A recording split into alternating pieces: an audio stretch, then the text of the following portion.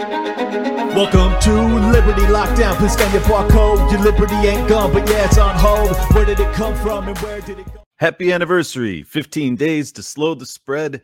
3 years ago to this very day, it began. The odyssey of tyranny. We have survived. Those that were asleep, sleep no longer. They have awoken. A sleeping giant, if you will, never to slumber again. If you are of those millions of people who have awoken, you are my people. You are my tribe. I shall lead you into battle. Sorry, I'm getting a little over the top. All right. Anyways, welcome to another episode of Liberty Lockdown. This is Clint Russell. We have a great interview today. But before I get into that, we got our boy, Anthony Fauci, doing the rounds. Goodness gracious. This guy doesn't know when to quit. Every time I see him on TV, I go like, this is going to be a deposition, right? Never is. Never is. It's weird. It's weird. You would think he would know at some point it's probably best to plead the fifth and shut the fuck up, but he doesn't. So let's check him out with I forget his name. Whatever. One of the Cuomo brothers, Andy or whatever. Dr. Fauci, what they're going to on this is there is a suspicion, that you had some reason to not want it come from the lab. Address that. Well, it's because I was funding gain-of-function research there. That's why. But he's going to go, I don't know. I don't know why. I don't know why there was. I mean, there was this insinuation that since the NIH for decades has been funding with a small amount of money. Oh, just a small tens of millions of dollars, just small amounts here. Scientists in China to do surveillance work on bats, that somehow the NIH funded something that turned into SARS-CoV-2. Now, There's a really very clear answer to that. Yeah, I did it. If you look at the viruses that the Chinese were working on with money that was supplied by a small grant from NIH. I need you to note right there. That is the semantical bullshittery that he's trying to get out of this. If you look at the viruses that they were working on with the funding that I was giving them, that's basically what he's trying to get you to think. They're trying to make you think that money isn't fungible, that in fact the project that he had greenlit couldn't have been what was ultimately the project which created SARS-CoV-2. That's what he's doing here. But I don't buy any of it. In fact, I think his work was specifically targeted towards creating what we have now dealt with for the past 3 years. That's my opinion. Can't prove that part, but yeah, he's just using semantics to get out of culpability. Anybody who knows even a little bit about virology will tell you that it would be molecularly impossible for those viruses to turn into SARS-CoV-2. Even if you deliberately tried to do it, you wouldn't be able to do it because they're evolutionarily so different from each other that everybody who knows anything about evolutionary virology will tell you that isn't even a possibility. And yet there was that innuendo that, the NIH funds research in China, so maybe they were the ones that actually created the virus, which is absolutely crazy. But let's get back to something else I love the dismissal paired with nothing but appeal to authority, gives no specifics as to why. Like, if you're so smart and we're all so dumb and so crazy, shouldn't it be relatively easy to just explain why is it an impossibility? Why? Make it very crystal clear. I've actually been studying and reading a lot about this over the past 3 years, and I think it's actually very possible that that's what happened. So you have 2.5 minutes. Instead of insulting everyone who thinks that you're a criminal and started a biowarfare campaign and a psychological operation against the American people for 3 years, how about you explain why we're wrong? Explain that. No appeal to authority. Explain it. The person who called in was alluding to, Chris. Mm-hmm. If you look at history, the idea that something evolves by jumping species is extremely common. SARS-CoV-1 has been definitively proven without a doubt, to come from a bat to a civet cat to a human. So Okay. the same type of virus in 2002 that we had a mini epidemic there was shown. Ebola comes from an animal to a human. HIV comes from an animal to a human. Influenza comes from an animal to a human. So the idea that something jumps species from an animal reservoir to a human, actually 75 to 80% of all the new infections jump species from an animal to a human. So for people to say that's really quite a reasonable assumption is not something out of line. The problem is not to say that it's a possibility. It's not even a problem to assume that that's how it transpired. The problem is in dismissing any other countervailing theories that coincided in that time frame, which you actively suppressed via email. We have to kill this story. You can't run from that. Why would you want to do so if you have no blame? Why? If it was so damaging, why was it damaging? I'm sorry, but all of your feigned, just disgust at any of us thinking that this could be what we think it is it just falls on deaf ears. I can't even hear you anymore because you're not being honest. You suppressed the counter narrative. You suppressed some of the highest acclaimed doctors in the world, if you want to appeal to authority, when they were saying, we have to consider. Dr. Redfield, former head of the CDC, if I remember correctly, he said it was very probable that that's what happened, that it came from the lab. You suppressed the story actively. We're not going to forget that. Your emails are there for all to see.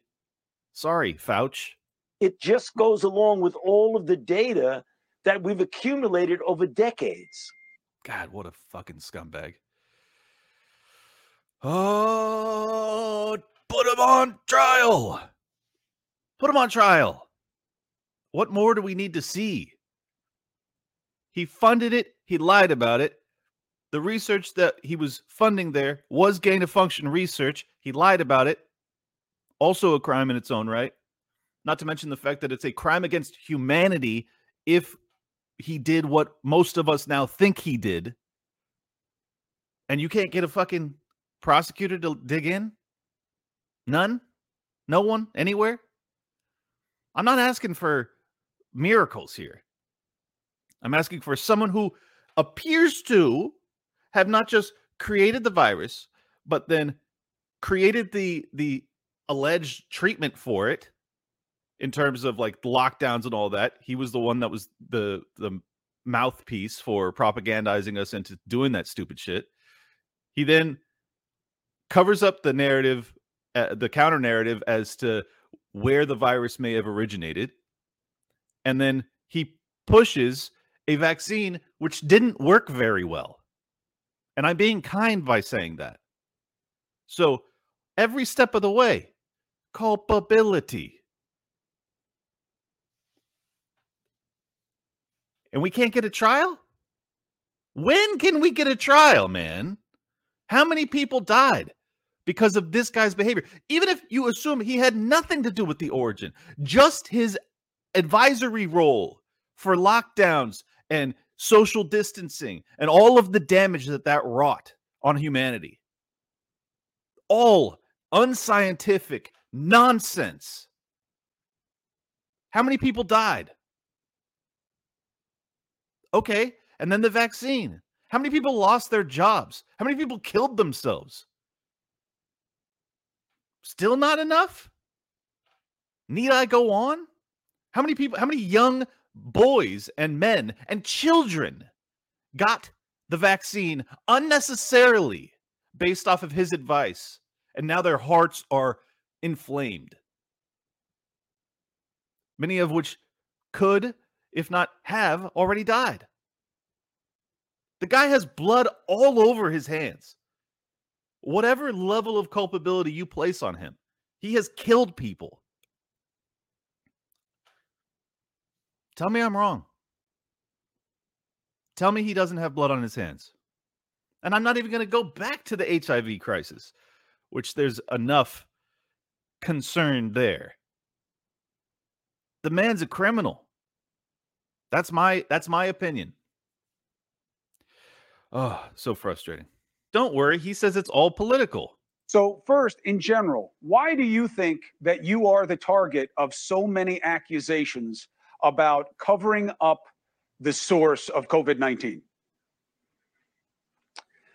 Well, Chris, I think it's pretty clear that it's really politically motivated. I mean, the idea of I don't know what they're talking about covering up. I mean, I have been totally transparent throughout. Oh, what a fucking liar. We have you on record, emails, kill the story. Jeremy Farrar. The fucking Lancet article saying that the origin of C19 couldn't have come from the lab, that it was a baseless conspiracy theory. That was you, motherfucker. Been totally transparent throughout, you goddamn liar. Oh, it wasn't gain-of-function research. Liar. And I'm not sure what they're talking about when they say cover up. I mean, it's no secret that almost all of the incumbent... Hey, Rand Paul asked you, how much money do you make from royalties? And you said, oh, it's negligible. I don't know. Where's the transparency there, Fauci? Been totally transparent throughout. Liar. Republican politicians that were running and those who were running for the first time had interspersed in their campaigns, fire Fauci, indict Fauci, hang Fauci. It's a political thing. And I don't know why it started, but I'm sure it was that back during the Trump administration, I had to, in order to preserve my own personal integrity, as well as to fulfill my responsibility to the American public, to tell the truth when the president was saying things that were just not true.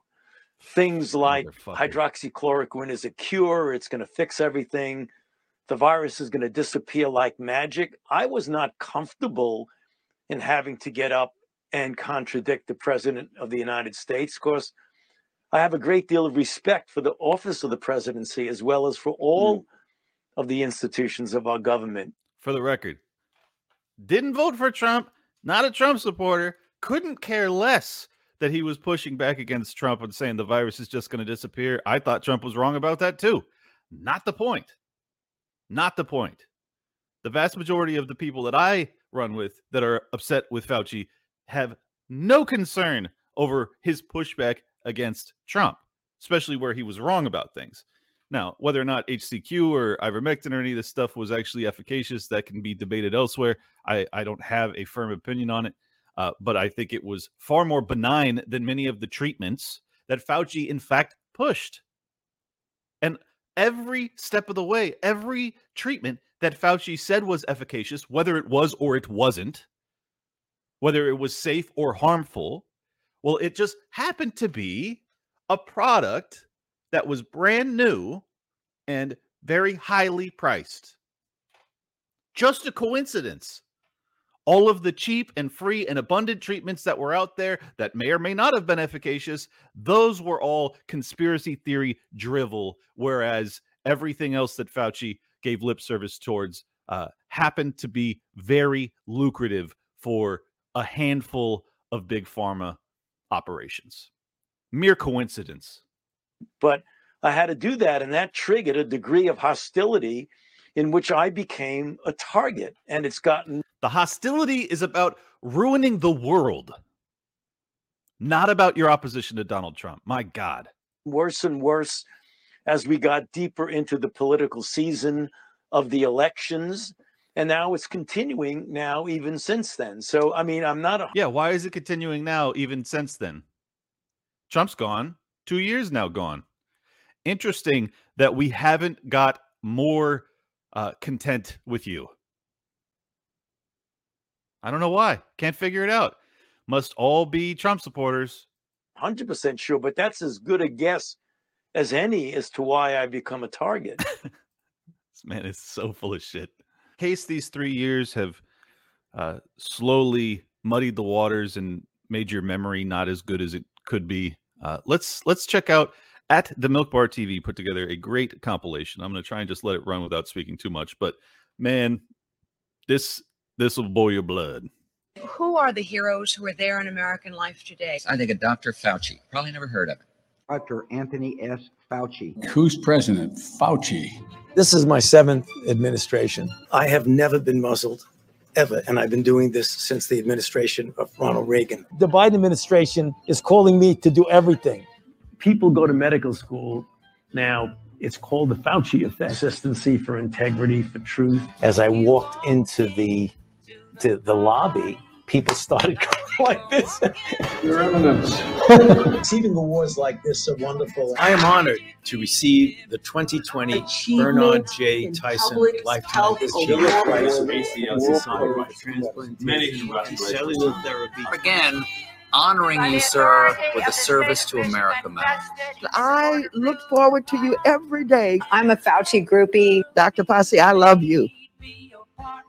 It's not appropriate right now for him to be posing for the cover of a magazine. Part of the criticism of him going forward was that he clearly wanted to be a Kardashian. He's truly in love with himself. Thank you very much. Tony Fauci's office. You can see Tony Fauci as a portrait of himself. He also has a Tony Fauci bobblehead. And then he's got a Tony Fauci candle. I have to maintain my own integrity, as well as my responsibility to the public to tell them the truth. The new things in this administration is if you don't know the answer, don't guess.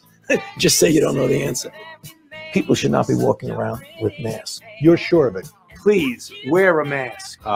Wearing a mask. No. There's no reason to be walking around with a mask. Get a tighter fit with the second mask. Is to be very transparent as a public health official. Now, the former CDC director under Trump, Dr. Robert Redfield, was questioned about Anthony Fauci's mad scramble to conceal the role he and others played. Do you think that Dr. Fauci intentionally lied under oath to Senator Paul when he vehemently denied NIH's funding of gain-of-function research? You still trust the Chinese scientists, and you still support the research over there. And if anybody is lying here, Senator, it is you. Idea, I think, is quite far-fetched. That the Chinese deliberately engineered something. What you're observing and speaking of, is this something that would be in line with gain-of-function research and the capabilities it would provide to the virus? Yeah. I think there's no doubt that NIH was funding gain-of-function research. Seems like there has never been a more clear-cut case of some individual lying to Congress. Elon Musk tweet that his pronouns are prosecute Fauci. I mean, prosecute me for what? I think that man belongs in jail. I have no idea what she's talking about. Without question, Fauci lied about funding the lab. What are they talking about? He lied about it being gain of function. I mean, I wish I could figure out what the heck they were talking about. And he lied as part of an elaborate cover-up. The cover-up was to cover up his culpability. So what did Redfield think of the paper that Fauci pressured scientists to write that would conclude ultimately that COVID most likely did not escape from a lab? When you have a group of people that decide there can only be one point of view, that's problematic. And I'll keep going saying it's antithetical to science. So if they get up and criticize science, nobody's going to know what they're talking about.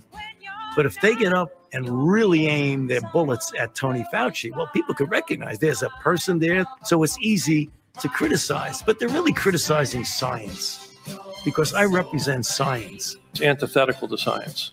Thank you. Science has debate, and they squashed any debate. It makes me very uncomfortable to have to say something, but he is egregiously incorrect in what he says. Thank you. History will figure that out on its own. Prison. That's all I have to say. Prison. This narcissist, this dangerous mass murdering narcissist. He's prison. Please. Oh, goodness gracious. All right. I got one more thing I want to cover, and then we'll start the interview up. This is from some gay dude on the internet, Ryan. Says, so I'm having to send that email that so many of us LGBTQ plus are sending. Parents, vote GOP or keep your son. The dad's response, this is your dad. Stop your vicious words. This is not about homosexuality. I have friends who are gay and a brother who I love. So his dad's already like on the defensive. This dude actually like screenshots his email to his entire family. And this is what it says. Hi, family. Last night on a phone call with Dad, he commented that he was still a Republican. I asked, quote, even after Republicans are trying to recriminalize homosexuality across the USA, end quote. Yes, he said. As such, it is now necessary for a family email so that expectations are set to everyone, regardless of voting affiliation. Hear me clearly. You cannot vote for the GOP and continue to have a relationship with me. No exceptions. I'm inviting no dialogue, and I have no interest in nuance. Does this sound like a rational actor? First off, where have the Republicans attempted to recriminalize homosexuality, much less across the entire United States? Is there another country that treats gay people better? Like, serious question. I don't even know. I honestly don't know what they're referencing with this. It goes on. Attacks in the USA by conservatives and literal Nazis against LGBTQ plus communities are growing in legislative bodies, online, and in public spaces. Wait, there are literal Nazis that are in the legislative bodies? Interesting. Texas leads the charge, heartbreakingly. Source, ACLU.com. He doesn't even link. he just puts the website, like, figure it out. You may be thinking, but Ryan, why are you disrupting the family over political disagreements? Why the division? Politics is arguing over the tax bracket margin, solving farmer subsidy shortages, addressing corporately supported poisoning of people, or debating the value of urban bike lanes. The safety and peace of me, my husband, and my community is baseline, non-negotiable, and unrelated to politics, which is why if you vote for the political tribe that I don't support, then you can no longer speak to me. It's unrelated to politics. God, crazy. But most importantly, this is our family. To vote GOP is to divide the family. So we must only vote Democrat to unify the family. You sound like a cult member, sir. I've been out the longest, but Jessica is one half of the amazing lesbian parenting duo, and Joe is a badass bisexual and figurehead in her neighborhood. That's half the siblings, just there. And statistical probabilities are high that at least one of the grandkids are queer like us. Add in our 2 deceased gay uncles and ab-fab sequined grandpa, Cecil, Cess's bestie, Melissa, Ma's hairdresser, Michael, and more. It becomes clear that defending queer and trans rights is necessary to defend our very family itself. Did you know that Sam and I have an escape plan in the event of genocide in the USA? Truly. We watch Florida and Tennessee and Texas, and we know our 1930s history. We have selected a Canadian city to flee to, discussed employment strategies and other administrative topics. Parents, have you all ever discussed fleeing your homeland with your spouse? I'm guessing not. How fortunate you are. Well, I've discussed it a lot, and I'm not gay, so... yeah. And actually, coincidentally, I am concerned because of the wokeification of this country that at some point they may be coming for straight white people. So, hopefully both of our fears are unfounded, but I would argue mine are probably more legitimate than yours, given that we have like entire parades dedicated to you. And if there were to be a parade dedicated to me, it would be considered a hate crime. I don't know. Maybe something to think about. Richard and Bonnie, I speak to you directly now. You can be stubborn on this issue, or you can choose to support the family. The choice is yours. If your gay brothers were alive today, they'd agree 100% with my point of view. So the question posed is a yes-no one. Will you commit to not voting for the GOP ever again? All across this country, my trans and queer friends are hosting these same awful conversations with their families. No longer will we allow poison to flow unopposed. Our love is massive, but it's not without conditions. Your unwavering support of LGBTQ plus peace is required. Love you, Ryan. Look, man, it was one thing to like already divide people based off of whether or not they would wear a mask or get vaccinated, but now just the mere act of voting for an opposing political party is enough to get people disassociated from permanently. It's sad. I have a lot of family members that vote Democrat, and we're all in for lockdowns and mandates and everything else. And I still have a relationship with them. And for the record, like what they advocated for during that period was much more overtly in conflict with what I wanted to see in the world, a nation or a state even that I wanted to live in. So I don't know, unless I'm completely oblivious to some laws that are calling for the criminalization of homosexuality or the imprisonment or, I don't know, purges or whatever this guy thinks is about to happen. The vast majority of people also in my family that vote Republican love gay people. No problem with them. So I don't know. I don't know what this perspective is all about, unless it's like the drag queen story hour opposition and the fact that they're concerned about curriculum to children when it comes to pretty extremist gender ideology. I don't know. I don't know, man. I just wanted to bring up a little culture war aspect of things, just to say, like, we don't need to let politics divide our families any more than we already have. And they have divided our families tremendously. So I hope that you can have more reasonable conversations with family members that might be gay, and hopefully realize that you guys aren't each other's enemies. My goodness. How sad. Well, without further ado, let's get into our interview. Today we have on Adam, the Lectern guy. The guy that was actually on January 6th carrying the lectern around to go go give a brief speech behind it, apparently. I didn't know that part of the story. I thought he was actually stealing it. Sounds like he wasn't, which is funny. Because of the setup of my studio, I'm going to actually have Josie being the interview for the first half, and then myself being the interviewer for the second half. A little bit more softball, a little bit more hardball, hit him with the good cop, bad cop. It was a good conversation and an interesting one at that. And I think that you guys will find this dude to be extremely endearing. And I hope that the J6 prisoners are freed here soon, and particularly, obviously, the peaceful ones. And yeah, I hope that we don't see any more political violence. And yeah, that's it. Anyways, without further ado, enjoy the rest of the show. On the first of the month, you have to pay either your rent payment or your mortgage payment. But you know what that gets you, right? It actually gets you an assured another 30 days in that property. Well, with insurance, it doesn't really feel that way, does it? It can be confusing and expensive. Then when you actually have to use your benefits, there are deductibles, claims processes, and other red tape to deal with. Crowd Health puts you back in control of your healthcare and helps you pay for health expenses. At the end of the day, that makes you feel as if you're being taken advantage of, and I tend to agree. But Crowd Health is doing things differently. Crowd Health is simple, transparent, and affordable. As a member, you'll get a personal care advocate to help navigate the complexities of health events. Your personal care advocate will even negotiate bills on your behalf. They'll be with you every step of the way and could save you thousands in health bills in the process. You'll get access to a crowd of thousands of other members who are ready to help pay for your large healthcare expenses if they were to arise. $40 of your $175 monthly payment helps pay for your care advocate, telemedicine services, discounted prescriptions, and other tools to get you the best care at an affordable price. The remainder of the monthly payment goes into a Crowd Health account that you own so you can help others in the crowd pay for their medical expenses as well. Experience healthcare freedom with Crowd Health. Visit joincrowdhealth.com and use code LOCKDOWN at checkout to get your first 3 months for just $99 per month. That's joincrowdhealth.com, promo code LOCKDOWN. Crowd Health is not health insurance. It's a totally different way of paying for healthcare. Terms and conditions may apply. This is Josie, the redheaded libertarian.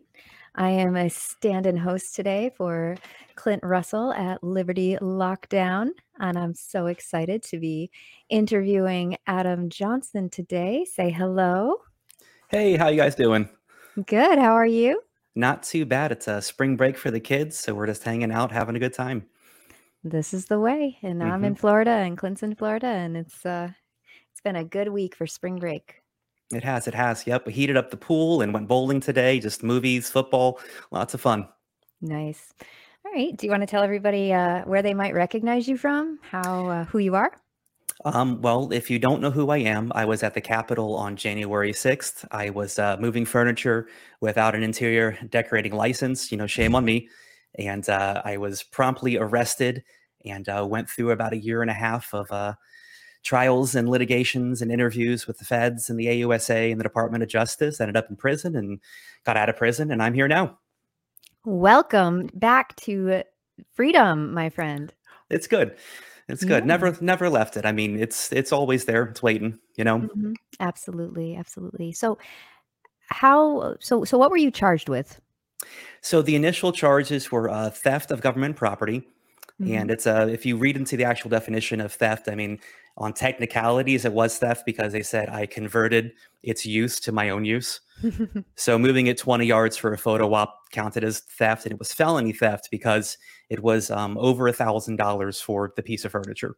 Incredible. Yep. Incredible. Now, I've built one on my own. I'm actually a carpenter, Mm-hmm. and the cost that I came up with was about $260. But Oh, it yeah, wouldn't but be government inflates everything. It wouldn't be the first time they ever paid for something. Exactly. Exactly. I was So- charged with violent entry as well, which is another misdemeanor. And I was also charged with entering and remaining in a restricted building. They really threw the book at everybody through January 6th. They did. Literally, like, the definition of throwing, they're like, all right, let's go down the book and see what we can possibly charge these people with, and let's just do it. Yeah. Yes. So how long were you in DC's Gitmo, or did they put you somewhere else? How long were you there?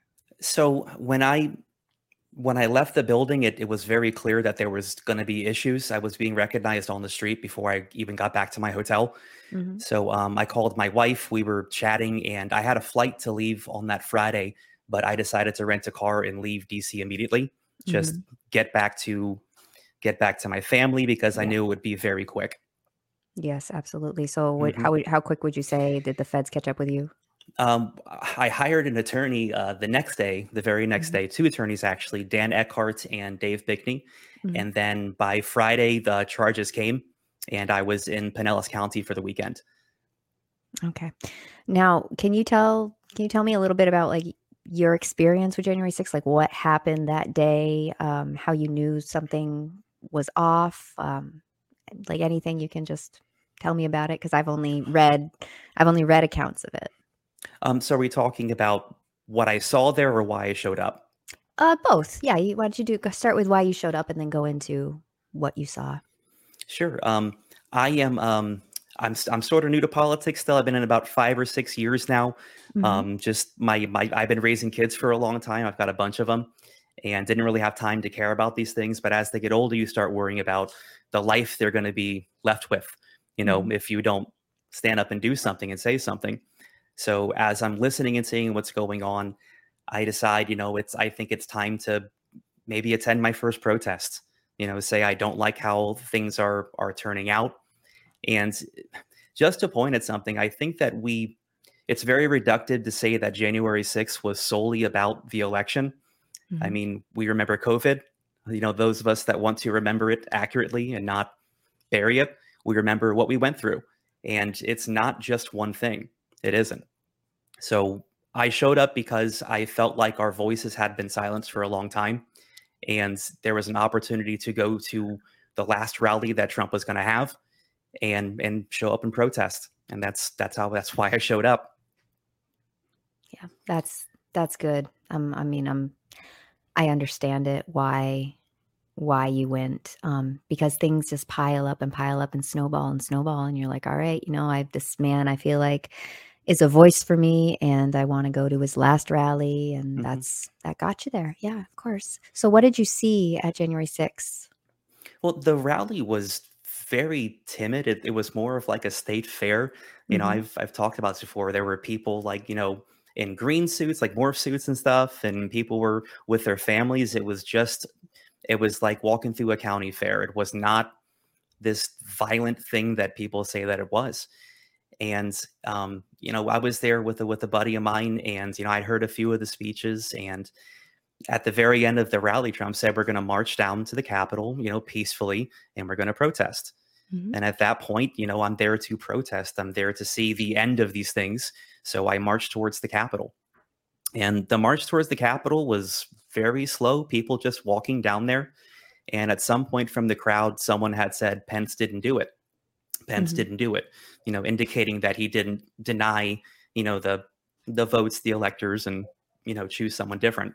So he, at that point, people started walking faster. It was more of a light jog sprint. And I'm someone who, if something's happening, I'm going to see it with my own eyes. I'm going to go look. I'm going to see what happens.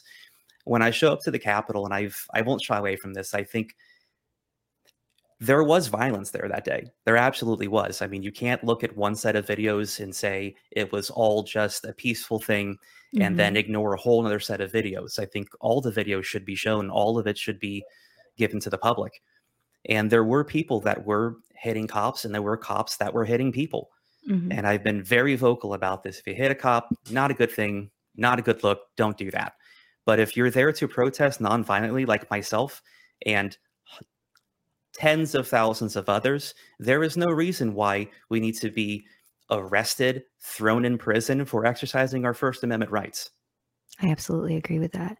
The way that seeing J6 protesters be treated makes me sick to my stomach. It's a violation of, gosh, first, fourth, fifth, sixth, seventh, ninth, 10th. It's a violation of like every single one of the Bill of Rights, and it is explicit, especially now that the new footage came out and we can see more what they're charging people with and what the people did, and it's even worse. It's even more horrifying. But I hope that since the new footage was released, some people will be able to get off on lesser charges, at least, you know, like when they can see everything that they did live. Well, I do see there was when we were going through this for the first couple of years, I was very hesitant to speak, to say anything, because when you're being prosecuted by the Department of Justice, the best thing you can do is just shut the hell up. Like, don't say anything, disappear, stay in your house. Yes. Because the way they prosecute, and with the plea deals, it's not really a plea deal, it's more of a coercion deal. Yes. You know, where if you don't sign the plea deal you are given, you end up going to court instead. If you choose to go to court and not take a plea deal, not only will you get the charges they initially brought, they will add more. Yeah, and I know DC is not the most objective place. They vote something like 92% Democrat. It's insane. The next closest is like 65% Democrat in California. So DC is its own world. You're not going to get a jury that is objective. You're not going to get a jury of your peers. You're going to get people who hate you, who want to punish you, who aren't going to listen to the facts. So I will also say, in the defense realm, for the attorneys that are assigned, or some of the, like, I always gloat about my attorneys, because these are two of the most amazing people that I've met through all of this. I mean, yes, I paid them, they did their job and all of that, but for them to put their careers on the line, the things that they were being said about them, for bringing me defense, and I mean, they went through a lot just to provide me with the defense that I deserve, that I'm legally allowed to have. And from the beginning of it, they told me there's only one way through this. Like, you will take a plea deal, you will probably go to prison. This is what's going to happen, because they're going to take their pound of flesh. The only thing we can really look for is, you know, maybe getting your felony dropped. That would be the biggest win for us. And I think a lot of people who are J6 defendants aren't getting adequate representation. They're getting attorneys who are not interested in helping them. We look at Jacob Chancey's lawyer. I remember there was an article, and I'm paraphrasing here, don't quote me, but where he said these people are short bus people. And this is the defense that he had going into court. There's also Richard Barnett with the, this is the guy with his feet up on the desk in Nancy Pelosi's office. Yep. He decided to go to court, and I think he's facing 8 charges now. He will go to prison for years upon years upon years. That will happen. For sitting in Nancy's chair. I mean, it's just, it makes me sick. Like the levels of, like, it's not only how dare you come into our offices. It's like, how dare you come into our offices, and how dare you touch our things, and like you didn't. I just don't even have words for it. It makes me sick. Well, it's the ivory tower, right? It's not a target, and that is the only difference to drawing here.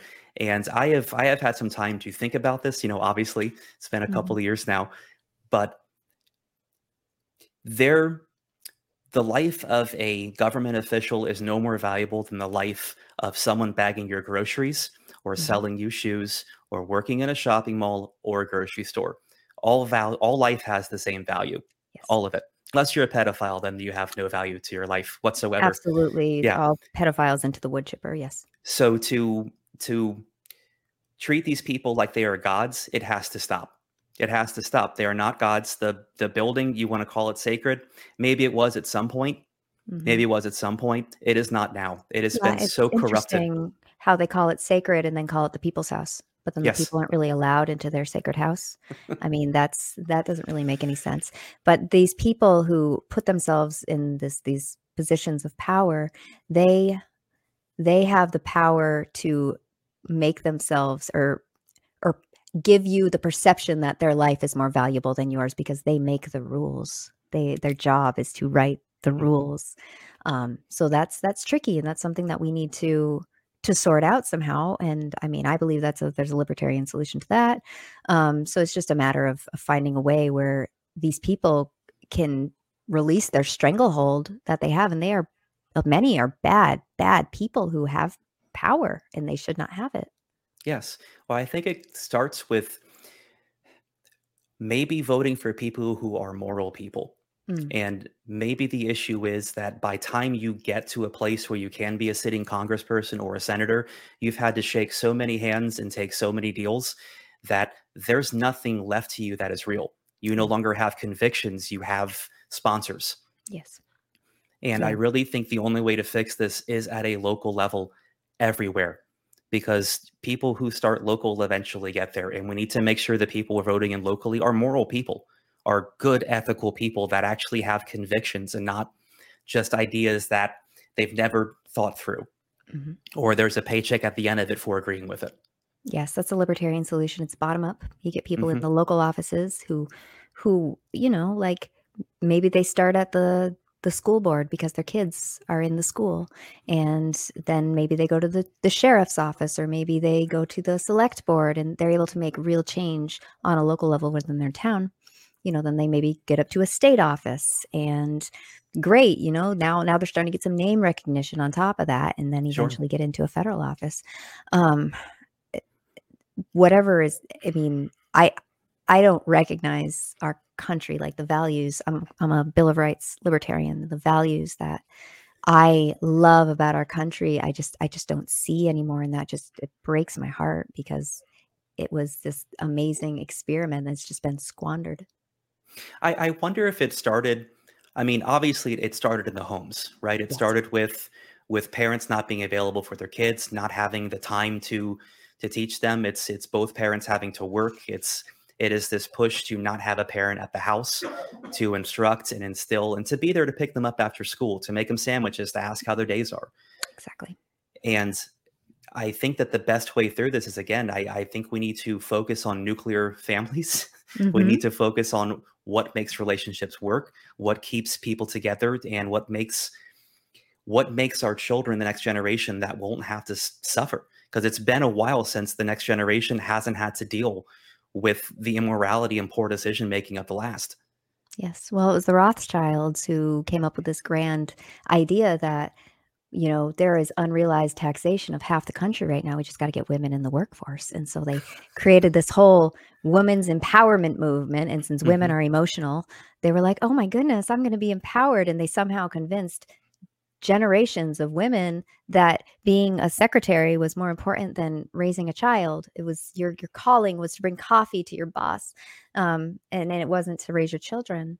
And then after that, then we're getting into a territory of ending the gold standard and the value of money going down, and people having to work, having to have two incomes to support their families, and that's, I mean, there's people that are blessed enough to be able to just live off one income, and, maybe they manage their money better. Who knows? I'm not going to judge them on something that the government's done, but absolutely. So, but now we have latchkey kids, we have kids raising themselves, we have teachers who got in there, because anyone who wants to prey on a kid, whether it's in a really bad way or whether it's in a way that's just to convince them to join our cult, they're gonna go after kids, and they're gonna go after kids in a way that's as easy as possible with as little pushback, and that is in the schools. Yes, absolutely. So some people know this about me, my story. I'm actually a stay-at-home dad. Yes, you are. I am. My wife's a physician. She is the breadwinner, and I think some of my favorite stories that came out were I was just unemployed or a deadbeat. Because when you're a female and a stay-at-home parent, it's the hardest job in the world. But if you're a guy who does it, you're just unemployed.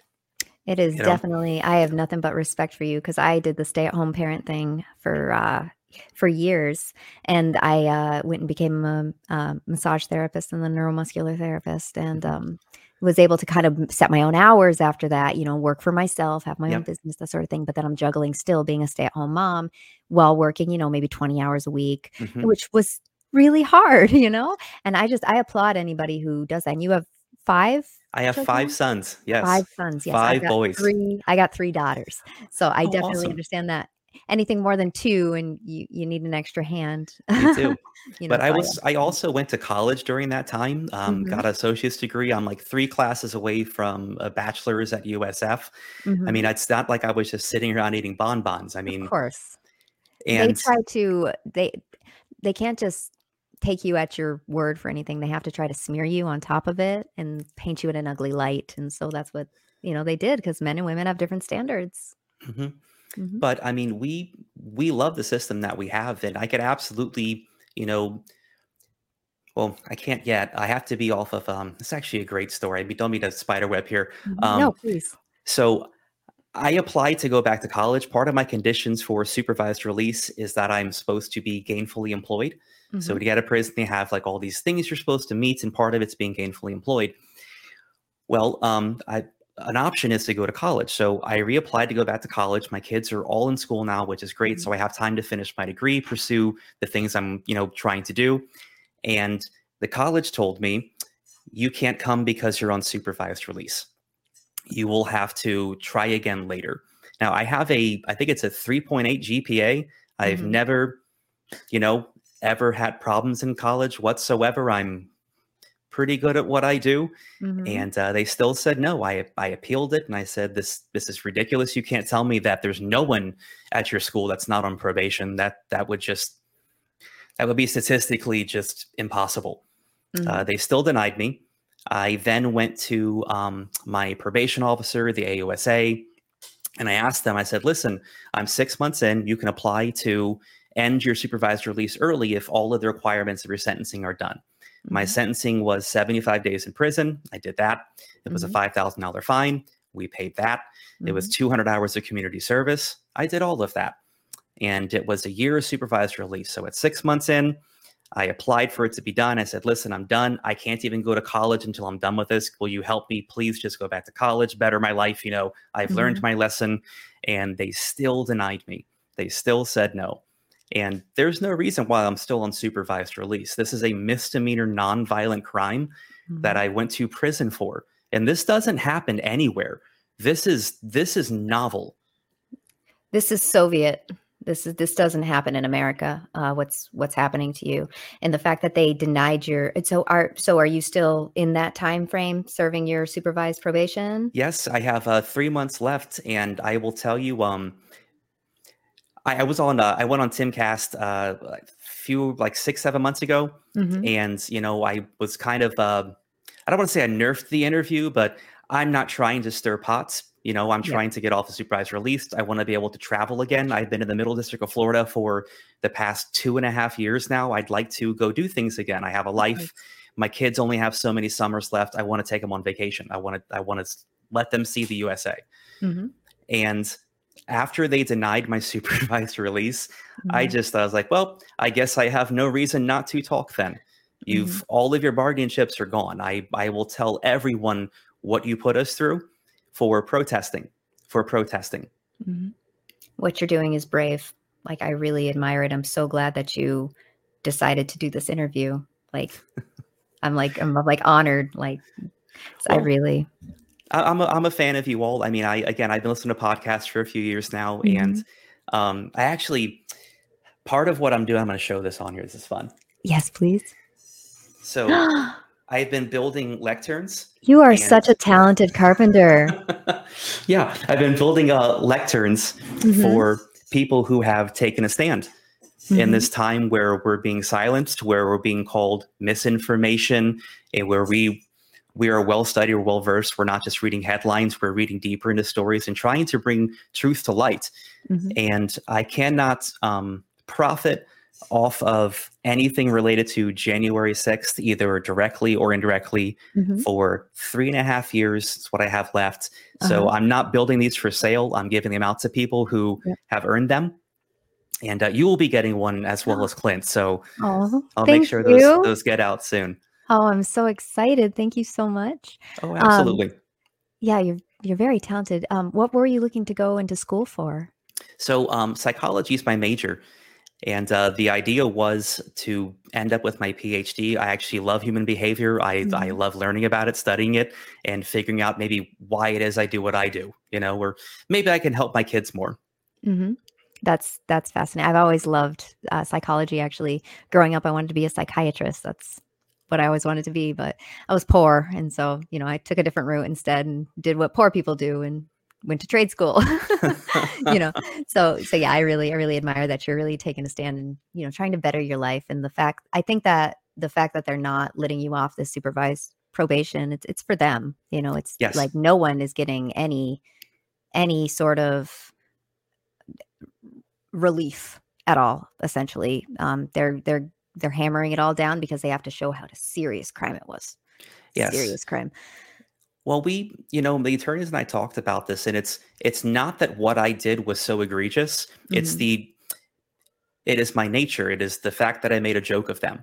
Mm-hmm. It is the fact that smile and wave photo is such a thorn in their side You because humiliated them. Yes. And this is how you break the system, is with humiliation. Actually, Orwell said it, so we're using it against them. He said, it's not just pain. How do you know that they're obeying your will and not their own? If you're just pain, you have to humiliate them on top of that, is what Orwell said. And so that's what they've been doing to us. That's what they're trying to do to the January 6th people. But we got to spin it back on them, and we got to laugh mercilessly at them, make fun of everything that they are, every one of their sacred whatever, because it's not. They're all golden calves, all of them. I completely agree. Mhm. So part of my I'm a very jovial person. I like jokes. I'm sarcastic. I mean, if you look at my Twitter page, it's just nothing but making jokes. That's it. And there was, when all of this happened, there were so many stories about me that were just absolute nonsense. There were those heavy articles, 10 things to know about Lectern guy, and they would go through here and just say things that were just uncategorically true, just not even real. There was one guy, can't think of his name. Yeah, I'm not even going to say it. Mhm. He had said that he had known me. He reported me to the FBI, did several interviews. I've never met this man in my life. It's Ever. yeah, when it comes to being in Ever. trouble like this or having this kind of attention on you, it is a magnet for the dark triad of people. It's a magnet for the psychopaths and the sociopaths and the narcissists and the Machiavellians. And those are the people that are going to seek you out and say, okay, I'm going to get some attention off this. I'm going to hurt this person further, and I'm going to do it for my own good, because that's just like crack for these people. I did have some fun. So this is a story that it made like, I would say, national headlines for one or two papers, but Mhm. I ended up throwing a prison party. I didn't even hear about this. Yeah, Please tell me. this is fun. So I made a public event on Facebook. Adam goes to prison, and it has the picture, the famous, whatever, infamous, if you want to call it that, me Lectern. holding the lectern and smiling. Uh-huh. And I say, so I'm going to prison for the lamest charge in history. Mhm. Come out and help me celebrate the last, days of my freedom. I'll be at this location, at this time, come join me. Well, the joke behind it was I set the date for April Fool's Day. Oh. And I knew the media would bite on it because it was a public thing, and the picture was up, and I knew someone was going to report it. Well, the media got a hold of this and just went nuts with it. He's throwing a prison party. Well, the place I was going to throw the party at, they start getting death threats. They start getting death threats. Servers are like not wanting to come in and stuff. Oh my God. So I ended up contacting the place, and I was like, hey, I'm sorry this is happening to you guys. I had no idea. That was not the intention. And I actually felt bad. But as the party kept going, the planning of it, people started saying, I want to show up and see you. These messages started coming in. People want to show up. And I started thinking, like, maybe I should have a party, like a public party, so I can see these people, because I have spent 2 years of my life with nothing on the internet but I'm human garbage, I'm a terrorist. I'm a traitor. I'm an insurrectionist, thief. And at the end of it, I ended up having to make a public post saying, hey, there was no party. It was on April Fool's Day, but this is, in line with how mainstream media works. They can't see a joke when it's right in front of them. Did you not check the date? It's literally on April Fool's Day.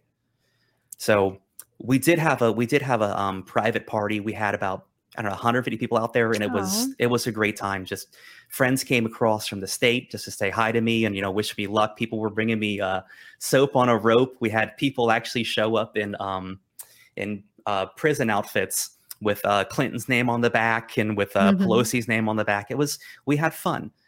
That's great. And you had that just kind of like locally, like where you are? Yes. Yeah. And I mean, the fact that they were upset that I was having a party to say bye to my friends and family before they sent me to prison for 3 months is ridiculous, because that's exactly what they would do. They wanted you to feel pain and humiliation.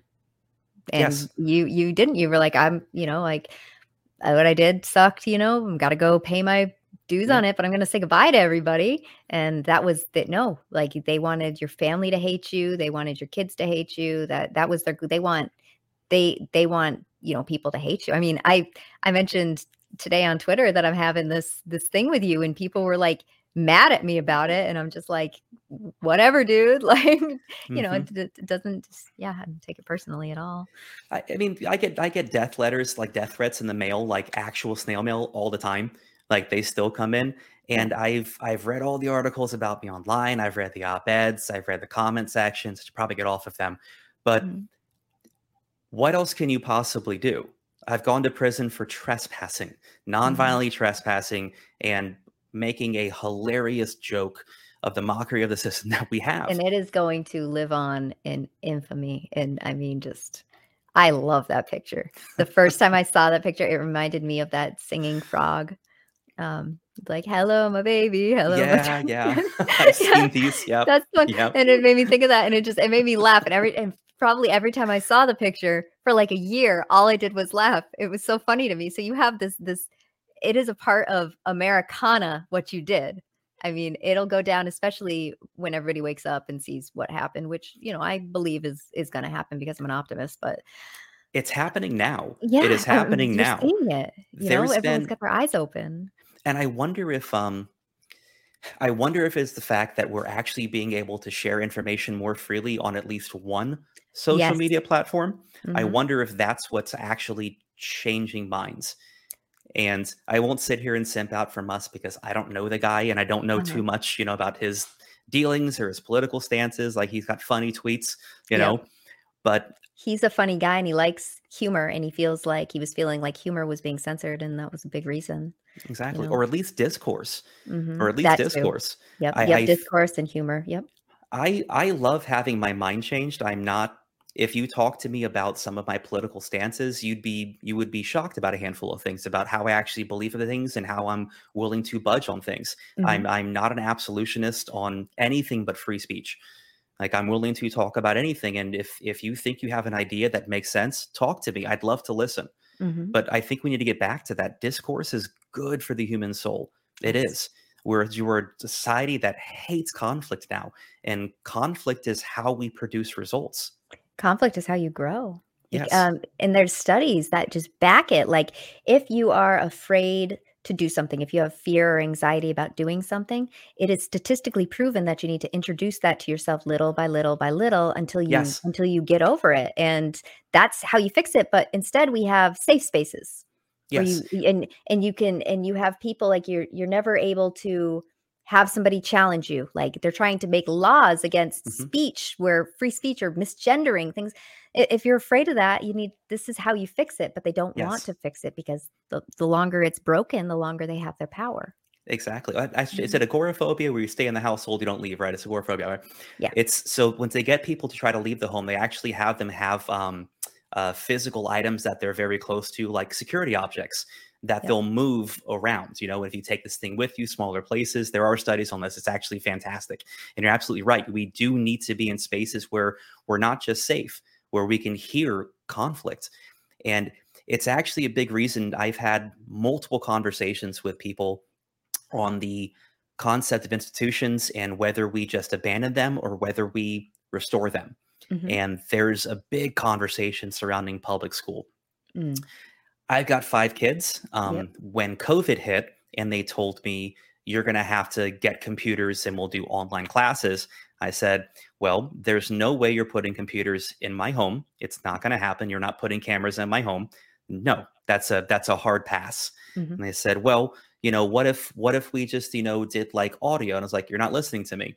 Mhm. You're not allowed in my home Yep. at all. It's not happening. I refuse to do any of it. I started up an entire campaign online about saying, our kids need to be in school. And I was a teacher. I bought all the books. We sat home. We did school. It took about 2 hours a Mhm. day. Yep. And then we hung out, we fished, we did Yeah. exercise, we went bowling, we had a good time. That's And the stuff that helps children grow. It is. Mhm. But to the point of what do we do about public school? Our kids need to understand that when you leave school, you still have to deal with everything that was at school. You Mhm. still have to have these debates. You still have to have this conflict. And why not introduce them to them now? Mhm. Let them know that when you go to school, there's going to be conflicting ideas and you should ask questions. You should learn what you learn at home and bring your questions to school. Exactly. And when you're at school, you're being taught how to take a test. So you're being taught what to answer. You're not being taught really how to think. You're being taught what to think. And that Exactly. gets dangerous, especially when they know that they have that power. They know they Yes. have the power to teach Well, kids what to think. we don't win the country back by abandoning institutions. We win it by taking over the institutions. Yes. By showing up. There are so many metaphorical battlegrounds that are out there right now that every time we take a chess piece off the board, we lose a little bit more of the fight. Mhm.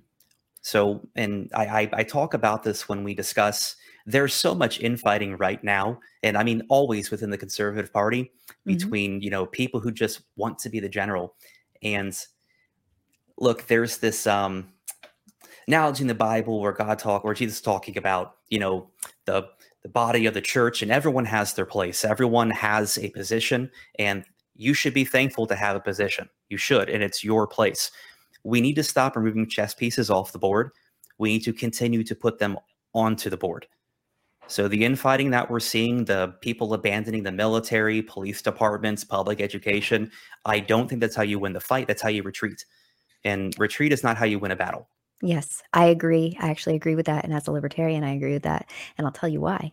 Because as I said earlier, it's a bottom-up solution. So the communists that have infiltrated every single one of these, we have them in tech, we have them in pharma, we have them in the schools, we have them in Yes. universities. They're everywhere. It was bottom up. So they started very small, very little, and they went into every single institution until they made it to the top of the institutions and made it to the leadership roles in the institutions. And that's, so now it's time to kick them out. They're all going to get old and die, so, which is wonderful. That makes a good communist. But we have to get in there. We have to get in there now. Like, we have to get our Yes. people in there now and start working our way up there now, Yes. because it was a decades long. Yes, absolutely. Absolutely. It's, I be mad all you want at what the left has done, what liberalism has done, what communism has done, Mhm. but you can't hate them for how productive and how efficient they have been. I And maybe always say that's our that. problem. We just, Mhm. we hate that we lost. And it's like, Yeah. you didn't lose, you fell asleep. Yeah, You got busy, we're not losing the listening. culture war. We're losing the Yes. culture war to communists, and you know what? You gotta Yes. admire that. You gotta admire that. Like, I hate them, but Mhm. damn, their work ethic. Like, when it comes to when they want power, they'll work. Yes. That's about the only time they'll work.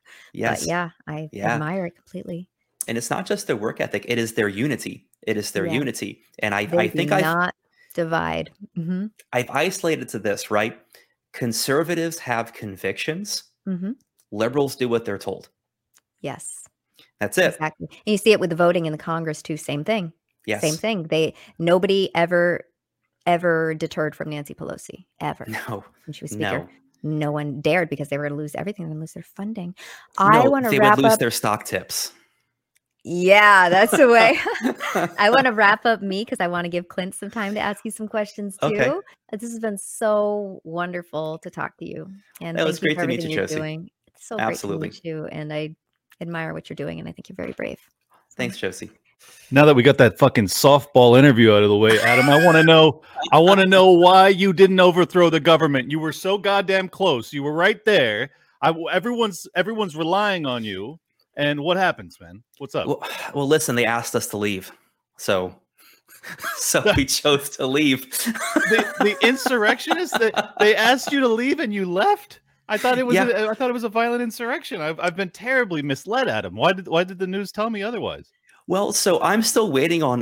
There's got to be body cam footage somewhere floating around of me talking to a cop, asking him how to leave the building and telling him to stay safe. It's out there somewhere. I'm hoping that Tucker finds it and releases that 10-second clip. I hope so too, man. Yeah. Jesus. All right. Well, I wanted to ask you a little bit about the motivations of the people that were there. Obviously, you can't be a mind reader, but was the primary catalyst for the vast majority of people that were there the fact that they believed that the election had been stolen, or was it just like was there other underlying aspects to this? Well, I mean, it'd be anecdotal if I told you like the 5 or 6 people that I talked to, but I can tell you that there were definitely a lot of different groups that were represented there. There was actually a very large amount of people that were anti-CCP. Their banners were everywhere. Wow. I did get a chance to talk to an older woman. It was kind of broken English, but she was basically saying that, this election isn't just important, it's paramount. Because this is how it ends. You lose your voice, you lose your opportunity to actually make a change legally. It's over. You've lost it.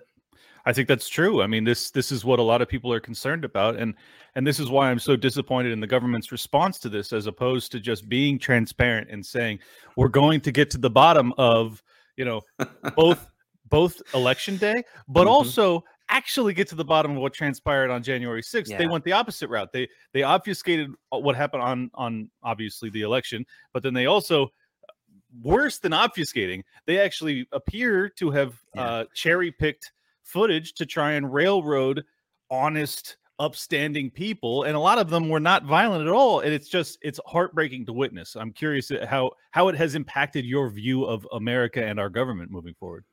Well, first of all, I'm also shocked the government was not transparent with information.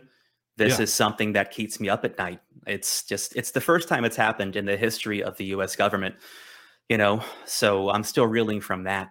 As far as the impact of what happened in my life, it changed everything. It changed everything. I will always be this person now. Always. It's I'm never not going to be this person. And after everything first happened, the first few months, you read online, you read people saying about you, and I have my doubts because it's a very large building. I saw a handful of things happen. That is all, right? And I'm thinking to myself, am I the reason this country is going to go to civil war? Am I, or am I at least, the straw that broke the camel's back?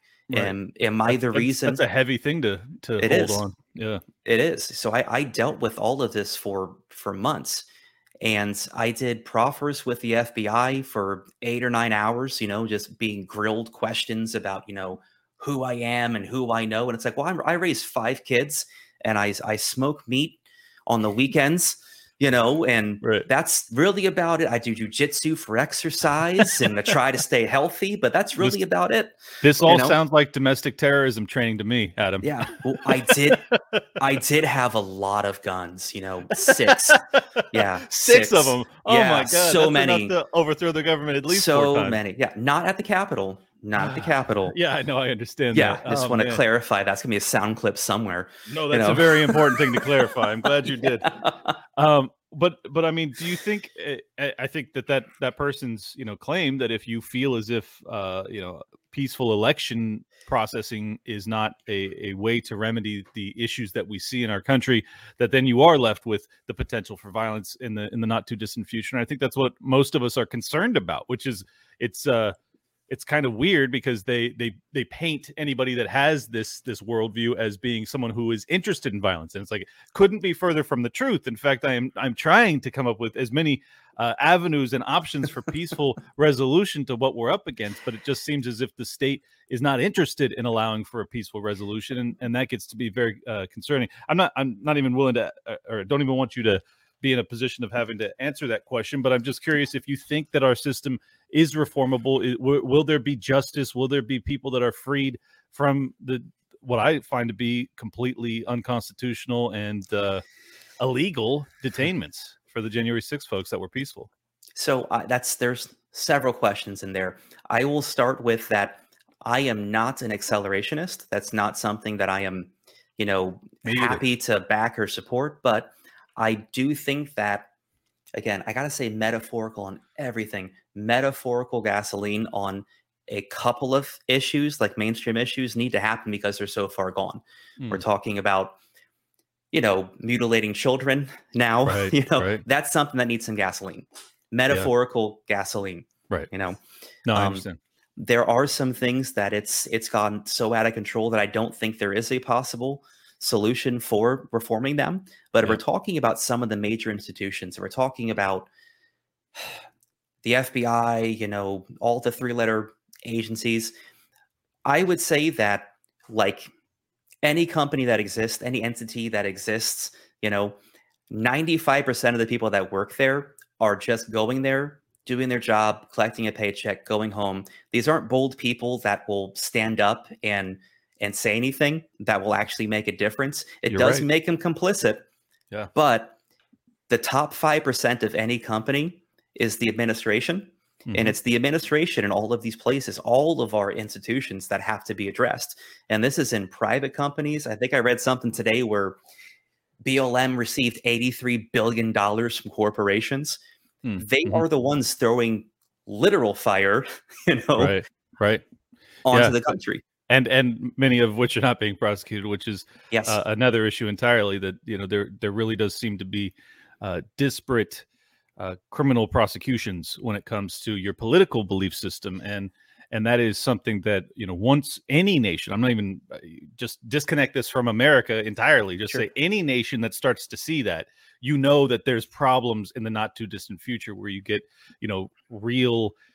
The potential for like gulags and shit like that. It gets really, really concerning, really, really fast. And I've been a libertarian my whole life, but I have not been really concerned about gulags until like the past 3 years. And honestly, after seeing the treatment of the January 6ers, I think a lot of people on the right or the libertarians are thinking to themselves like, wow, we really have a government that's willing to commit heinous evil to maintain their stranglehold on power. I'm just curious if you're equally concerned, or can you make me feel any better? Well, I mean, I said this a week ago. I said, any power that you are willing to give to the government to use against the political opposition will always be used against you at some point, because any power you give them is power they can also use against you. Right. And I tell everyone this. You want to say that it's political? It's not political. This is us and them. And all they do is push the infighting.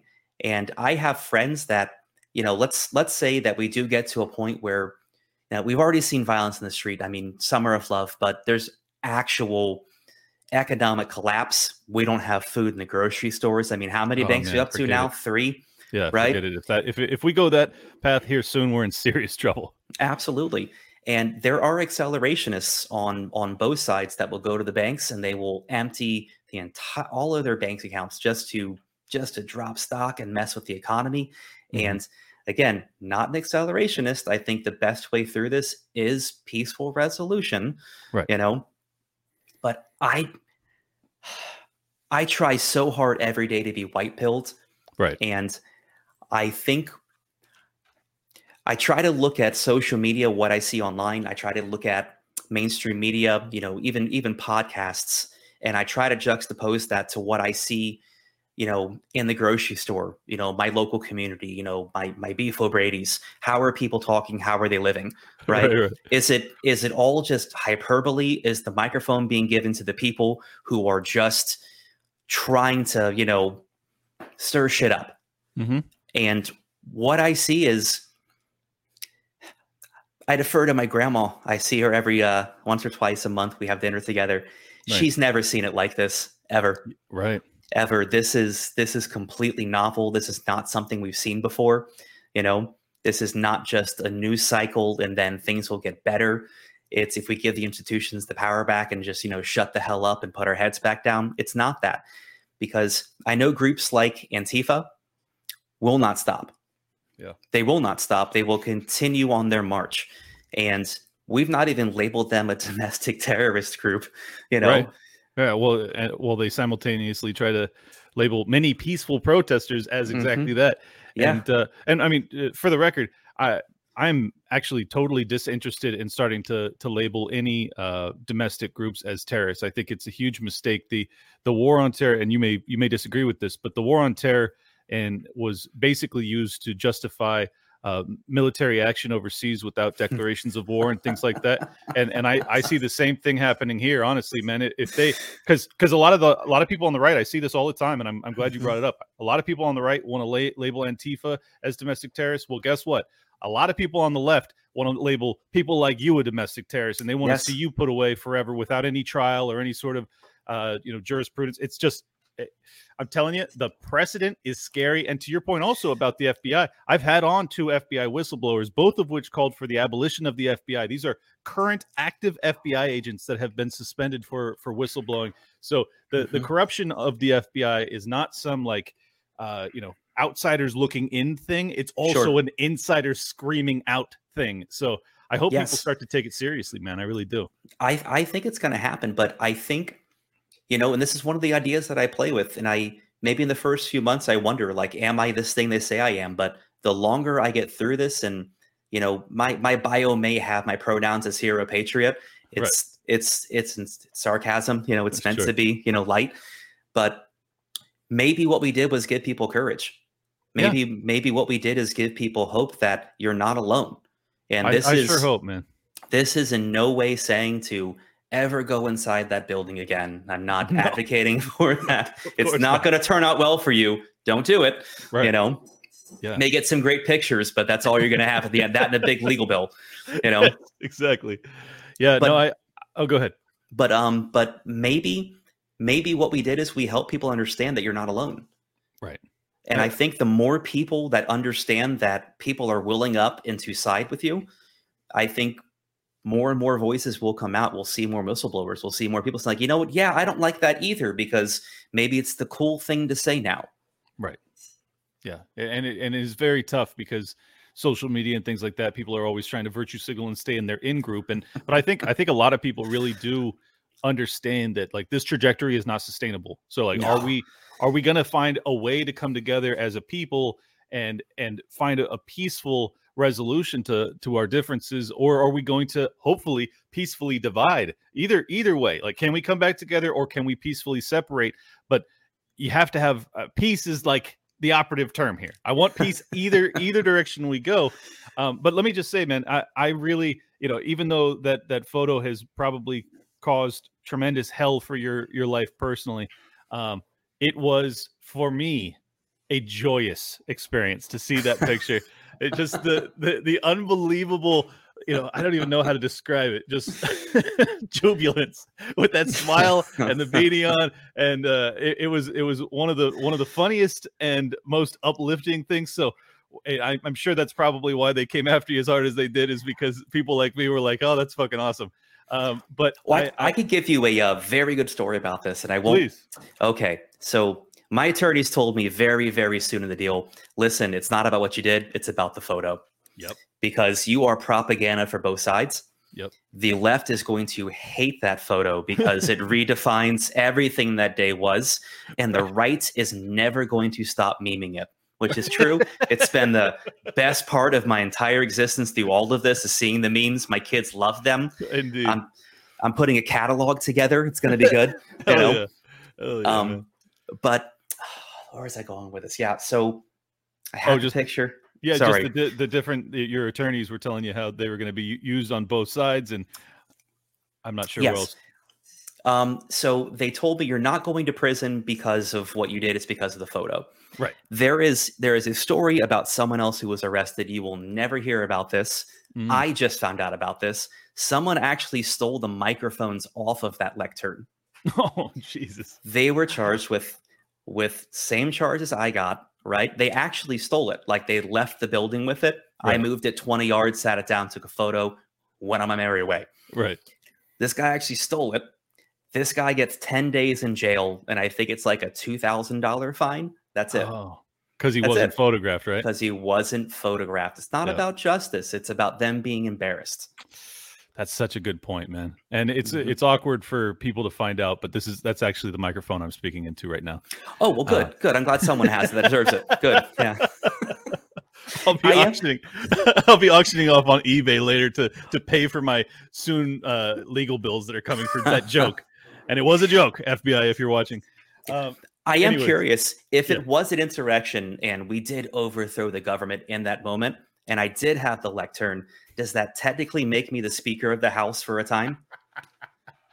As far as I'm concerned, yeah. I think Wikipedia needs to update their page. I would like to be inserted for a very short time. As they say, possession is like 9/10 of the law. So you were 9/10 the Speaker of the House for a couple seconds. I had the best speech ever behind it. I did. Did you give a speech? I did give a speech. I did. Wow. I did. Well, it was. Can you give me Cliff's notes? 3 lines. It was very succinct. Okay. It was no more treason, no more traitors, and we're going to vote on one budget item at a time. Seems like a reasonable request, Adam. I don't know. Super reasonable. How dare you? I know. Right, well, hey, I really appreciate your time, and I all joking aside, I'm sure that the legal troubles have been brutal, and just to be put through that ringer has not been fun for you or your family. I appreciate people that are patriotic and are willing to even just get out in the streets and protest, not necessarily go into buildings, but sure, I appreciate don't go to people, buildings. Yeah, I appreciate that people are politically engaged and care about the future and their country. And I'm just heartbroken that you and so many others have been treated so poorly by our government. And I hope that there is some sanity that can be reclaimed here soon. But marching towards it every day.